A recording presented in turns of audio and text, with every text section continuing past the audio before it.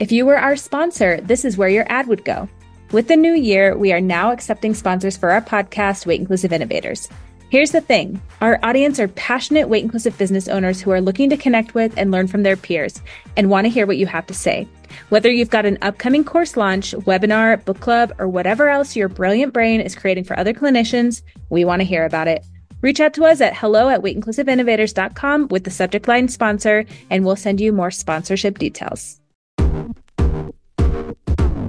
Welcome to the Weight Inclusive Innovators podcast. My name's Hannah Turnbull. And I'm Morgan Sinclair.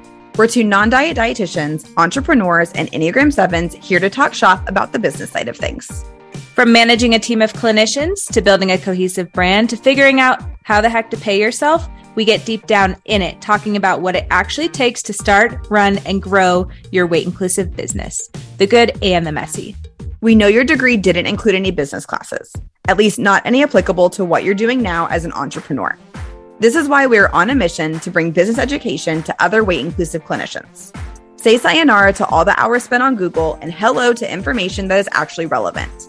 Let's dive into today's episode. Hey, everybody. Welcome back to the Weight Inclusive Innovators podcast. Today, we are chatting about scaling your business. But before we dive into today's episode, let's do a report with Morgan. Hey, Morgan, first report of 2024. Let's hear it. Whoop, whoop. I freaking love reports. I know we usually get pretty lengthy with them, but I just find them so fun and so fascinating. So I am reading a couple different things right now.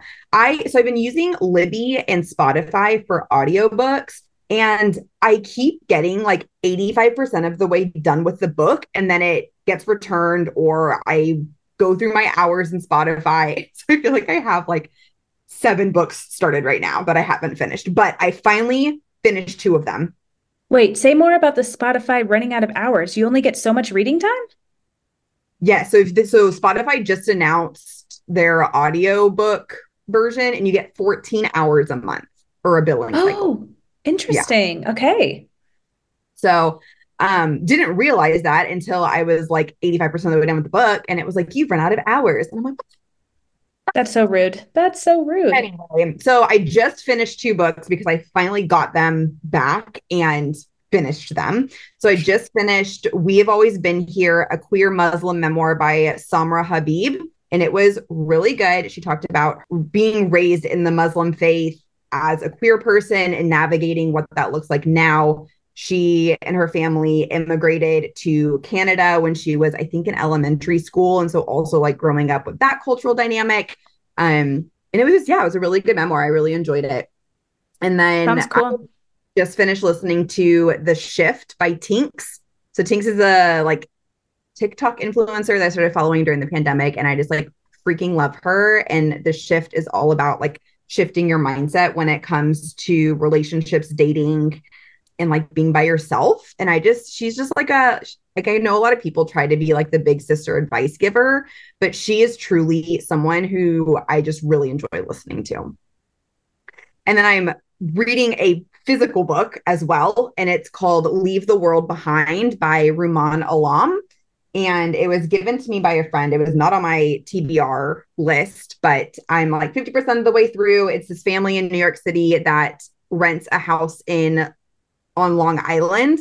And then there's like a massive shutdown of New York City. Like all the electricity goes out, TVs don't work, phones don't work, all of this. And the family that they're renting the house from was in the city, and they come back to the house. And so it's these 2 families living in the house trying to figure out what is happening in the world.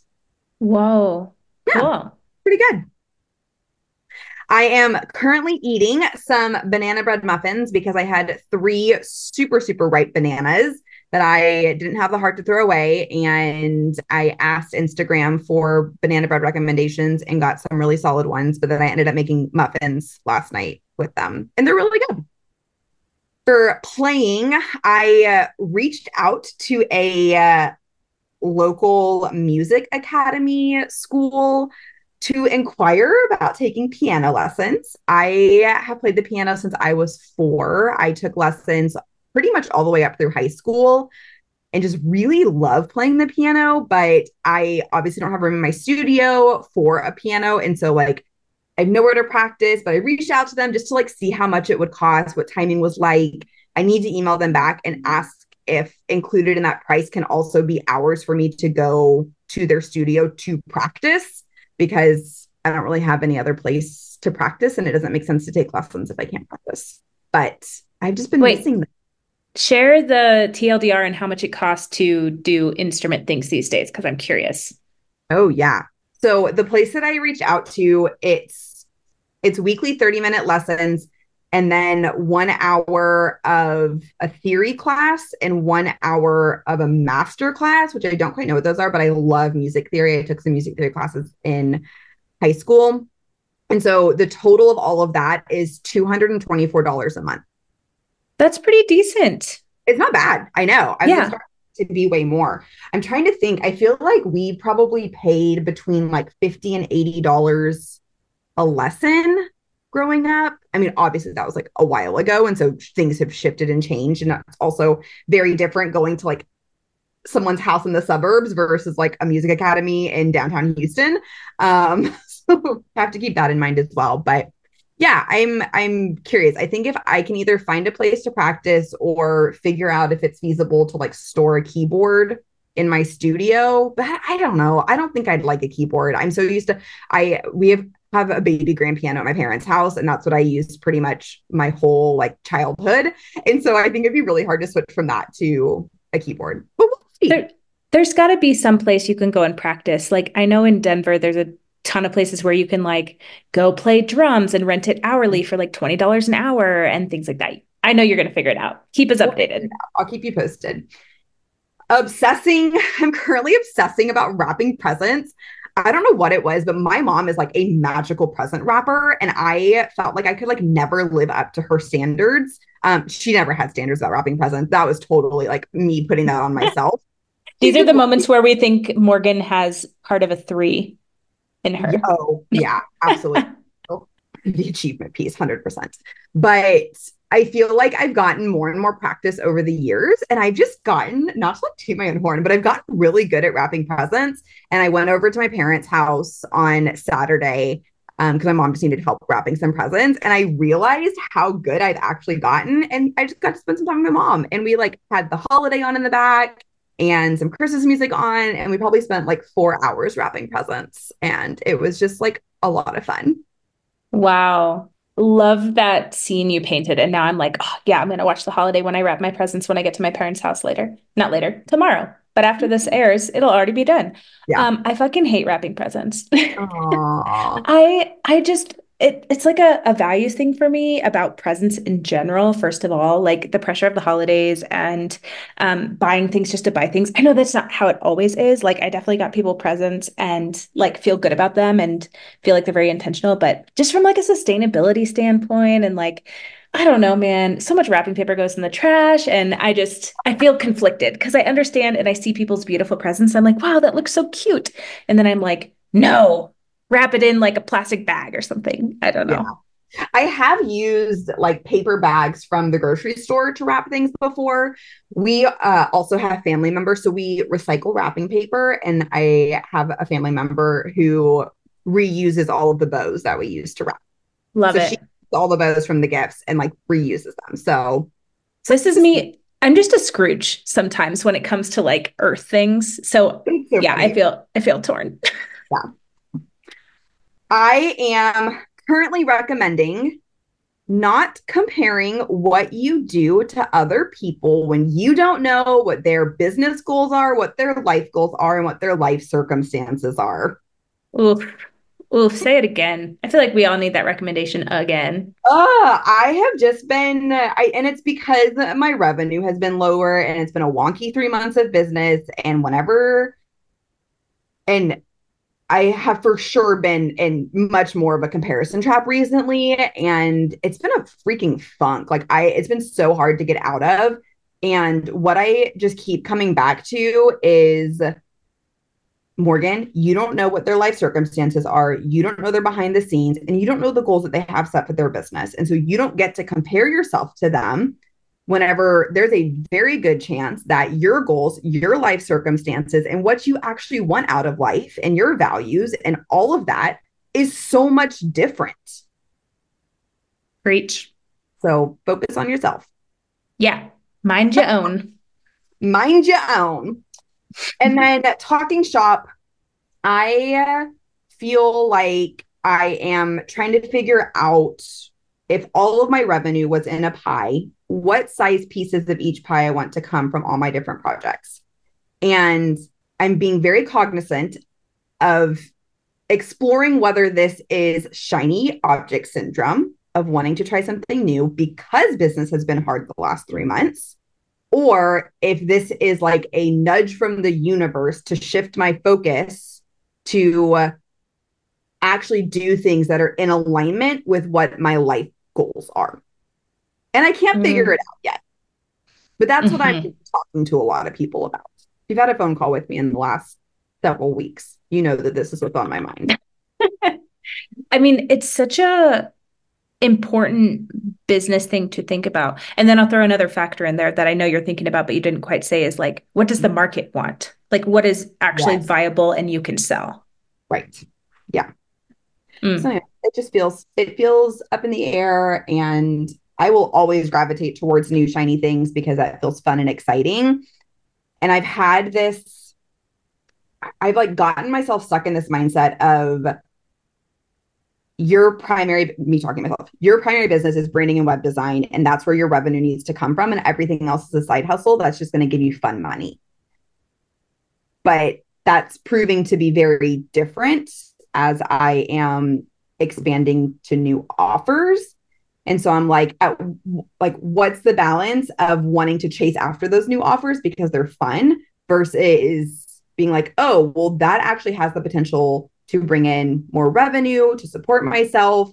And do I explore that and it be risky of not knowing the ROI like I do with my design studio? I'm going to need you to pick up the book that I'm going to talk about in my report to help you through this. Perfect. I will order on Amazon after this. Perfect transition. What is your report? All right. My reading. I am reading a book called Essentialism. I think it's called Essentialism. Let me look it up now. It is, because you sent me a picture of it this morning. It is called Oh, yes. Yes. It is my last day in Mexico City. Sad girl. Oh, I fly to the States tomorrow. I know. So dude, what? I know. Can't believe that you've been in Mexico for 2 months already. Can't talk about it. We'll process next episode or something.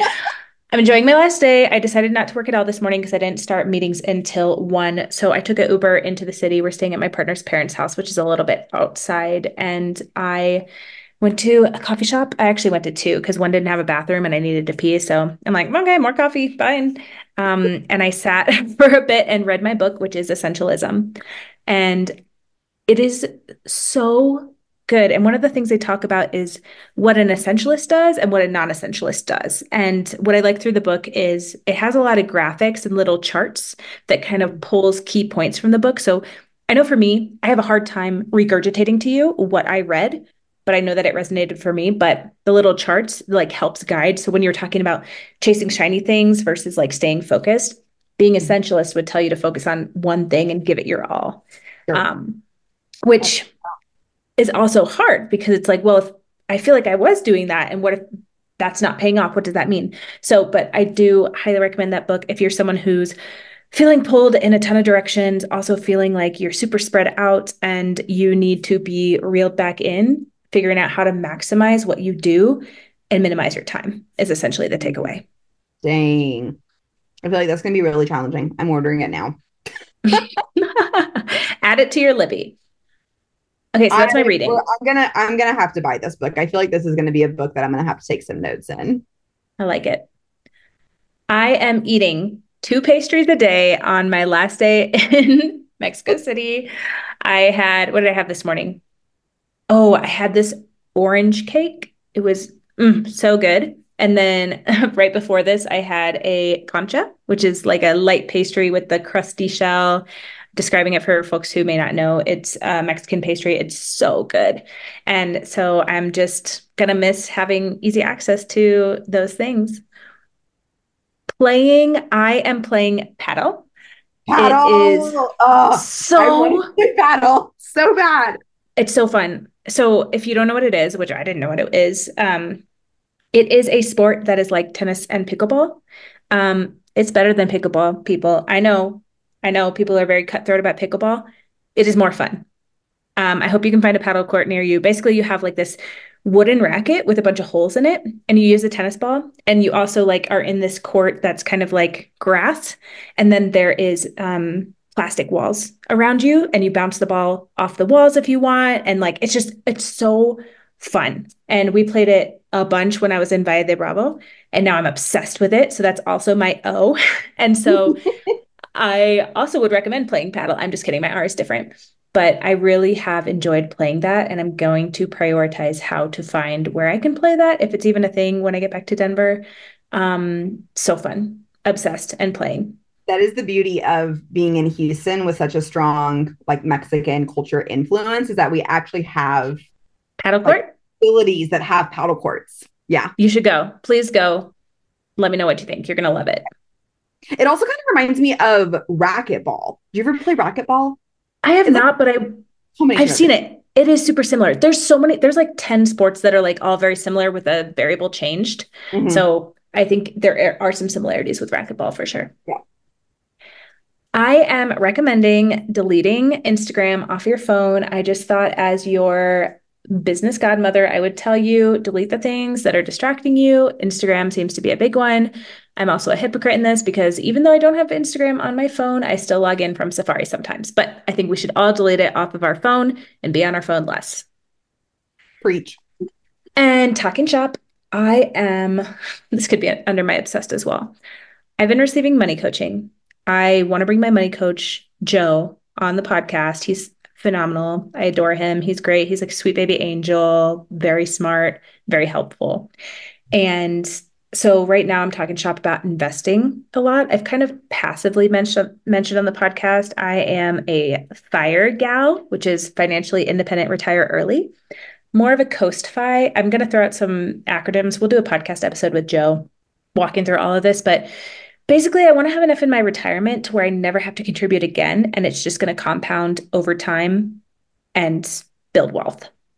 And so when I think about like what I want to make next year and like what my investment goals are, I feel so fucking confident in what I want to contribute and what I can contribute and still like live the life I want, because in my day-to-day, I am pretty minimalist. Like I don't need tons of money to live on. The reason why I want to be a high earner is so I can put it all in investments and build like my giant nest egg investment portfolio. So I am just talking about it a lot this week and finalizing things with my financial planners, talking to my money coach. We just had our last session of the year yesterday, and I feel very confident in my goals for next year. And my ultimate goal is to have enough in retirement to have more money than I could ever spend by the time I actually need to retire, by the time I'm 35. And I turn 30 next week.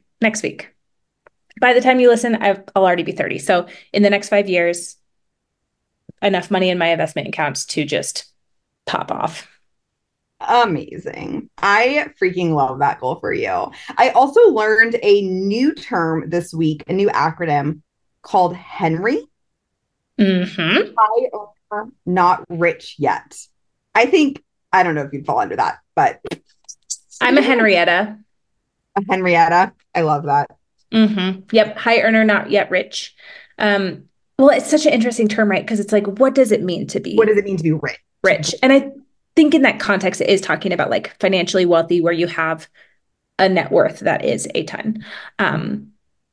Highly recommend podcast episode from Money with Katie that she talks about Henrys and Henriettas. We'll link it in the show notes if you want to check it out. It's a good place to start with investing things if you are getting to that point where you feel like you're a high earner and you want to like maximize where you put your monies. It's good. Amazing. We'll link it. You ready to dive into today's episode? Let's do it.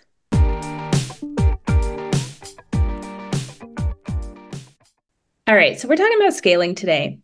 And I know scaling can kind of seem ominous, or sometimes it can seem kind of like buzzwordy, like scale your business, blah, blah, blah. But we wanted to just have like a very conversational talk about scaling with some tangibles for you. So when you hear scaling, what do you know? What do you think about, Morgan? Oof. The first thing that comes to mind when I think of scaling is hiring a team. So I think my brain goes more to like what has to happen in order to scale, not really like what scaling is, because I truthfully didn't really know what scaling was before this episode and told you, I was like, I'm just gonna have to ask you a bunch of questions because I don't actually really know that much about this. I I think just like because of the nature of our work of working with private practice owners, I think a lot of it tends to be a little bit more like grassroots efforts. I'm a huge grassroots effort girly. I love some nice slow growth, some cozy growth. Like that's where my like vibe is. Don't get me wrong, I love growth. Like I love supporting people in growing, but mine is more of like a steady 45-degree angle and not like an exponential curve. Yes. And I think that's what scaling is associated with, like startup culture where things scale so fucking fast because So people gain momentum, it gets super volatile. And I don't think scaling has to be like that at all. And I actually think the way that we do business in the weight inclusive space with the folks we have of like service providers, private practices, people who build products that they sell, it is totally doable to scale and be stable and not have a ton of volatility like in the startup space. So love that you mentioned that because I'm sure other people associate scaling with a ton of risk and high intensity, and it doesn't have to. Um, also love that you're a grassroots girly. there's just something that feels so cozy about grassroots efforts. And I think it's because I love like human connection. And when I think of grassroots efforts of growth, it's usually like word of mouth in conversations amongst small groups of people. And so I really love that. But that has nothing to do with scaling. So, what is your definition of scaling? What does scaling mean to you? I don't have a definition of my own yet, but when I think about scaling, I think about the why. I don't know if it's a universal why or if it's just my why, but when I think about why we scale, it's to make bigger impact. So when I was a solo clinician in my own solo practice, one woman show, I knew at a certain point that I was capped on clients I was seeing, and I wanted to be able to make it more accessible for folks to receive nutrition care for eating disorders, knowing I couldn't do it alone. And that was kind of why I was like, okay, the next step is to scale, which means I need to hire people. Um, the internet from Spendesk says that scaling is when revenue increases without a substantial increase in resources. And it also says this is different from growth. What is your interpretation of this? Ooh, okay. This makes a lot of sense. I'm happy. I like having definitions of things. My thought of this, especially when it comes to like the folks that are in our space, where we are making an impact by providing one-on-one care. My question is, how can revenue increase without a substantial increase in resources in a sustainable, values aligned, inclusive, accessible way?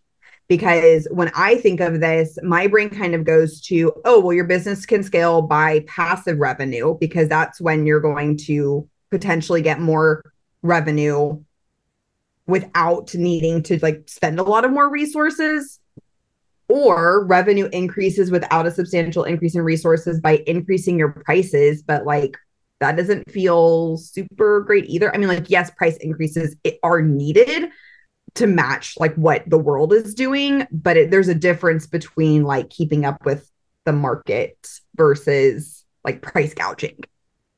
I don't think it would be scaling either. I don't think that's considered scaling. I think that's just increasing your revenue, right? Because I think that's what's so interesting about this definition. And I wanted to talk out with you because we could all do that to an extent, right? But is it making more impact? Because that's what scaling feels like too. I think it can mean different because like, I think like what you mentioned, like having the big impact is also partly your definition of that. I don't know if that's a universal, depends on who you're asking, right? Because you can have some sneaky mother effers that want to raise revenue without increasing their resources.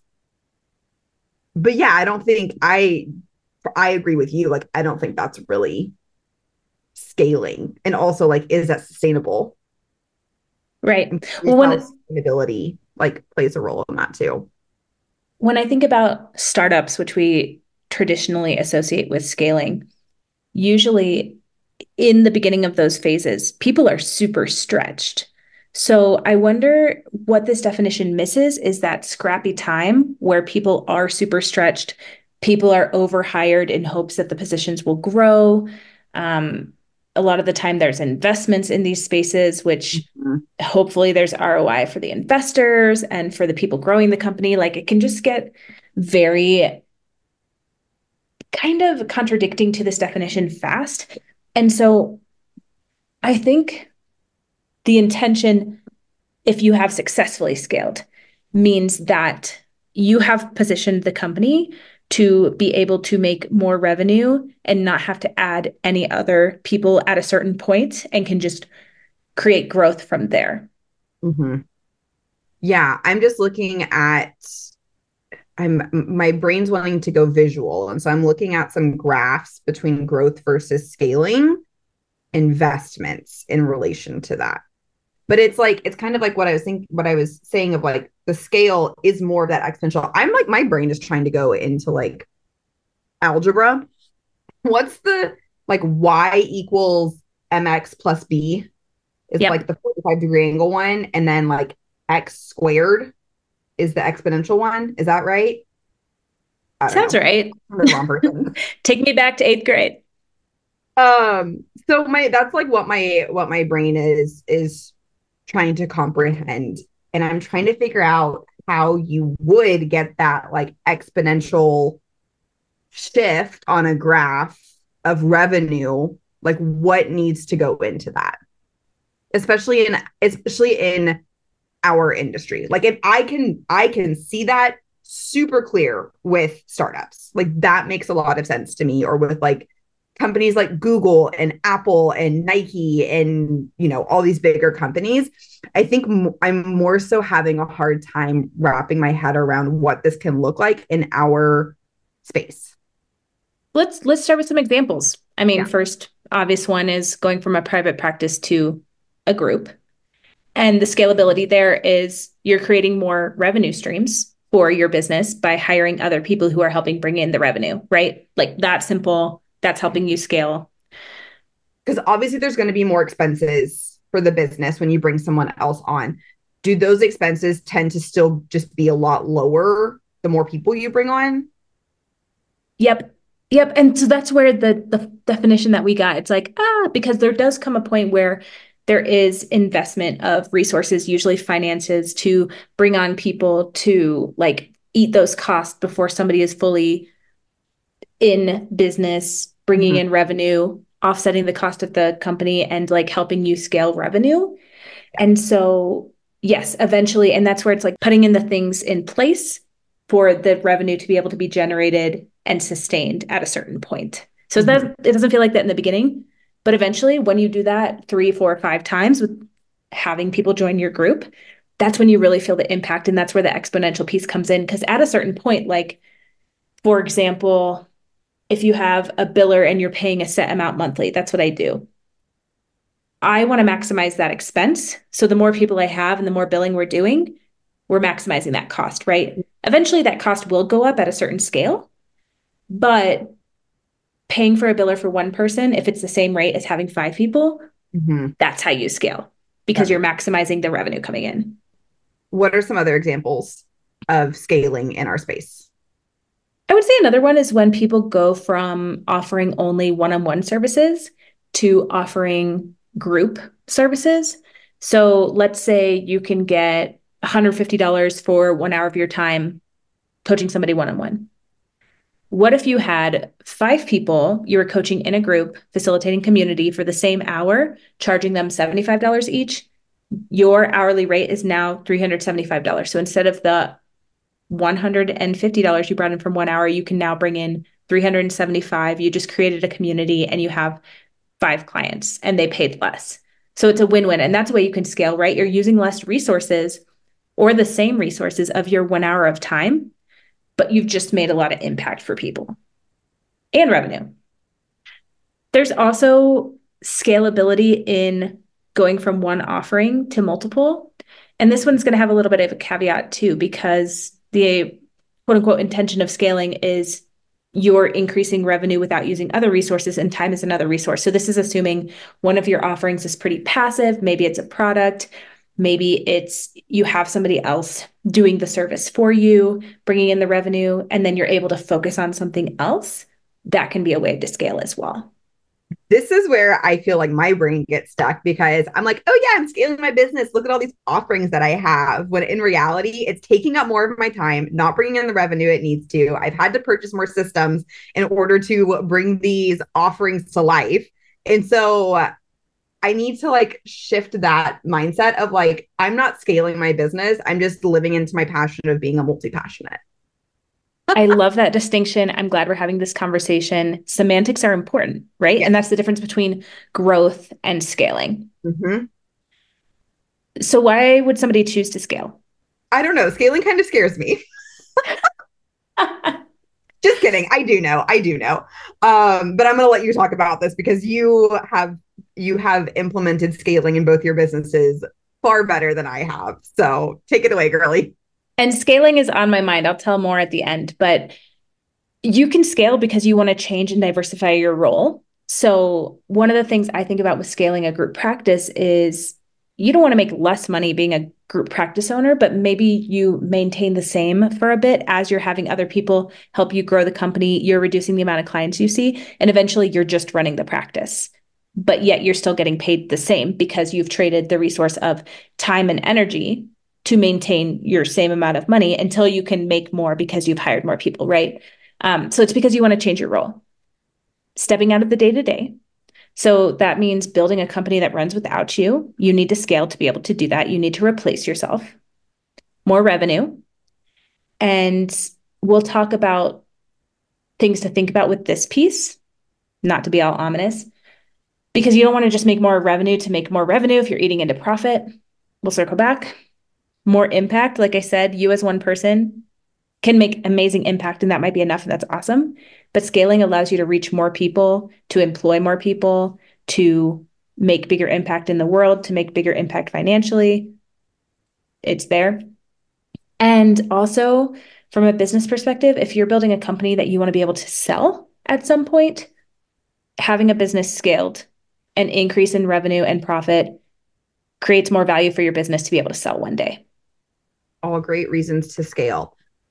What are some things that people should think through if they're trying to decide whether they want to scale or not? Because, and I think you kind of mentioned this when talking through some of those of like, I feel like sometimes people are told that the next step is to scale, but I don't think that's always the case. Like, I think sometimes it can be okay to coast or just to grow or like not scale just to scale.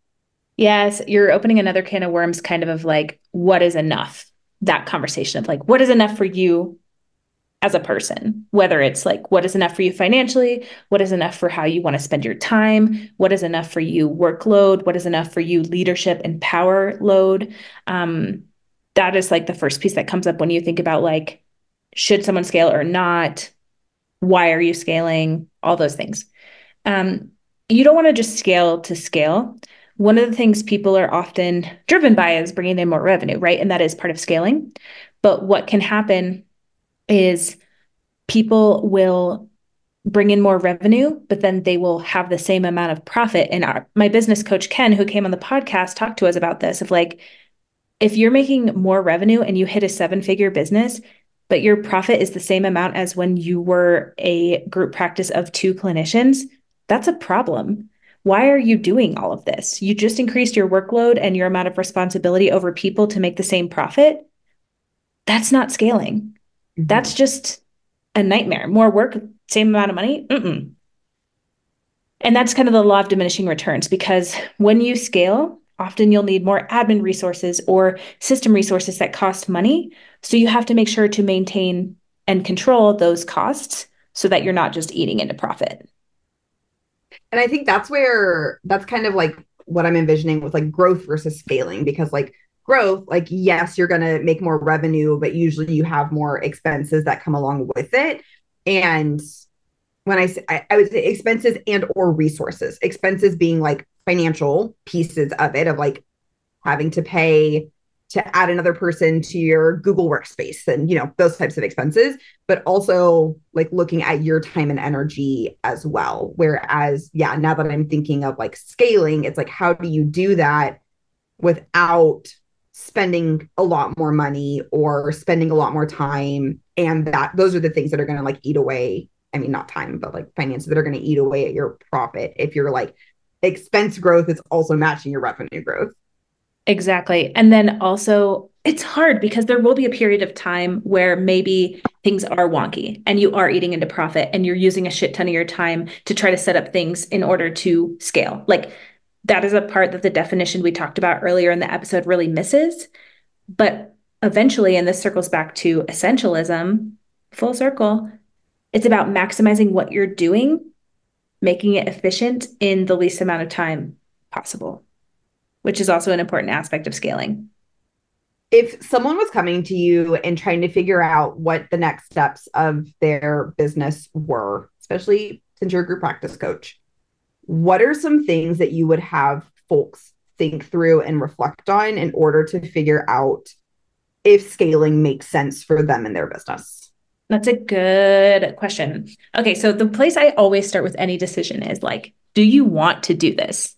Because I think people, like we talked about, get into a bind where they think they should do something or that's the natural next step, XYZ.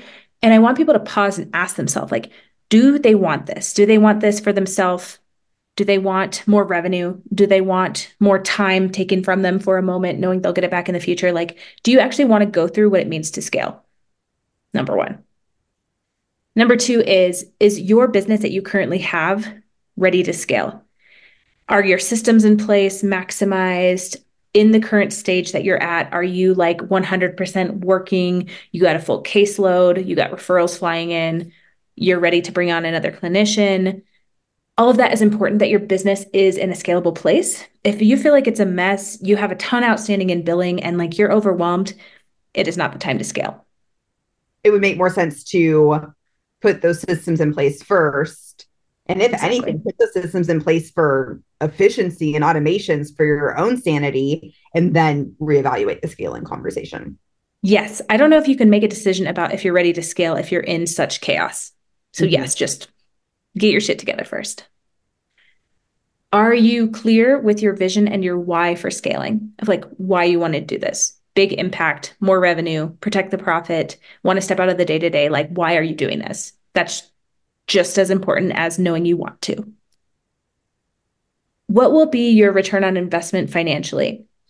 This is important to know how to do the projections and look at the numbers to see what you're going for and how you're going to protect the profit, especially because again, if you're at a $100,000 business and you're going for $1 million, but you have the same amount of profit at each of those stages, what is the point of taking on more work?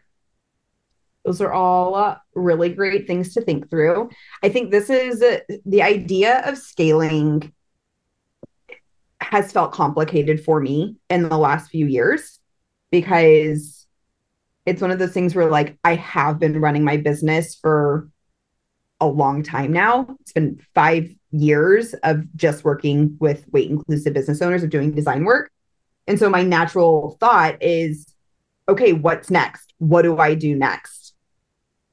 But I've realized I don't want to have to manage a team of people. I don't want to be a leader in that capacity. And so, I mean, that then and there like means that I probably should not be scaling the way that have envisioned what scaling could look like for my business. I also feel like I am just now getting to a point where my systems are becoming more streamlined and automated. And so it also makes sense that I like have felt so chaotic with what scaling could look like, because it has kind of like felt chaotic to begin with. And I just have my hand in a lot of cookie jars, and like that feels really good for me right now. I need to read Essentialism and try to figure out this whole like focusing on one thing. But like I feel like if I made the decision to scale, I would need to go all in on one business idea in order to fully see that through. And like, that doesn't feel fun right now. Maybe it would be smart, but it doesn't feel fun. So I'm not going to do it. I appreciate your reflection on where you're at right now and your business model and what is fun. Because fun, we should fucking do a whole episode on fun, because if all of this is not fun for you, that's important to look at. Like, fun is probably the number one important part of business. You're having fun doing it. It doesn't always feel fun, but you got to find fun and joyful elements. I don't think every type of business is meant to be scaled. And for me, group practice coaching, I'm not going to scale. I'm adding in other offerings because I want to have different ways for people to access me, but I don't plan to hire a coach under me to do group practice coaching. Like, my service is just one-on-one. Maybe I'll do some group stuff one day, but it's not for the intention of making more revenue. Like, I feel very good about where my consulting firm is going. And my group practice, I don't know if I would have been able to scale it if I had all the other stuff going on to the capacity that I do now. And I've only been able to take on those other things because I've scaled my group. And so there is so much truth in like putting your all in one thing if you're going to scale, and then getting to a place where it is stable to be able to look at other things. And we encourage you to reflect and ask yourself these questions, but also give yourself permission that like scaling doesn't have to be the next step for you. It can be, but really think about it, because I feel like it's kind of the mindset of like hire slow and fire fast, of like, it's going to be way harder to like backtrack your scaling if you decide you get into it and you're like, wait, this isn't what I wanted. That's going to be way harder. So spend some time, think about it now before you hustle really hard to scale your business. Yep. And if you do want to scale, that's awesome. It doesn't have to happen at a super exponential pace like in a startup. You can scale over a couple of years, which is what I would recommend. I don't recommend trying to grow 10 locations in 4 months. That is insane. Thanks for listening to the Weight Inclusive Innovators podcast. If you like what you hear, be sure to subscribe to our podcast to add us to your queue every week. Please leave us a rating and review and share it with a business bestie to help us reach more weight inclusive business owners who could use support and pep talks. We'll see you next week. Bye.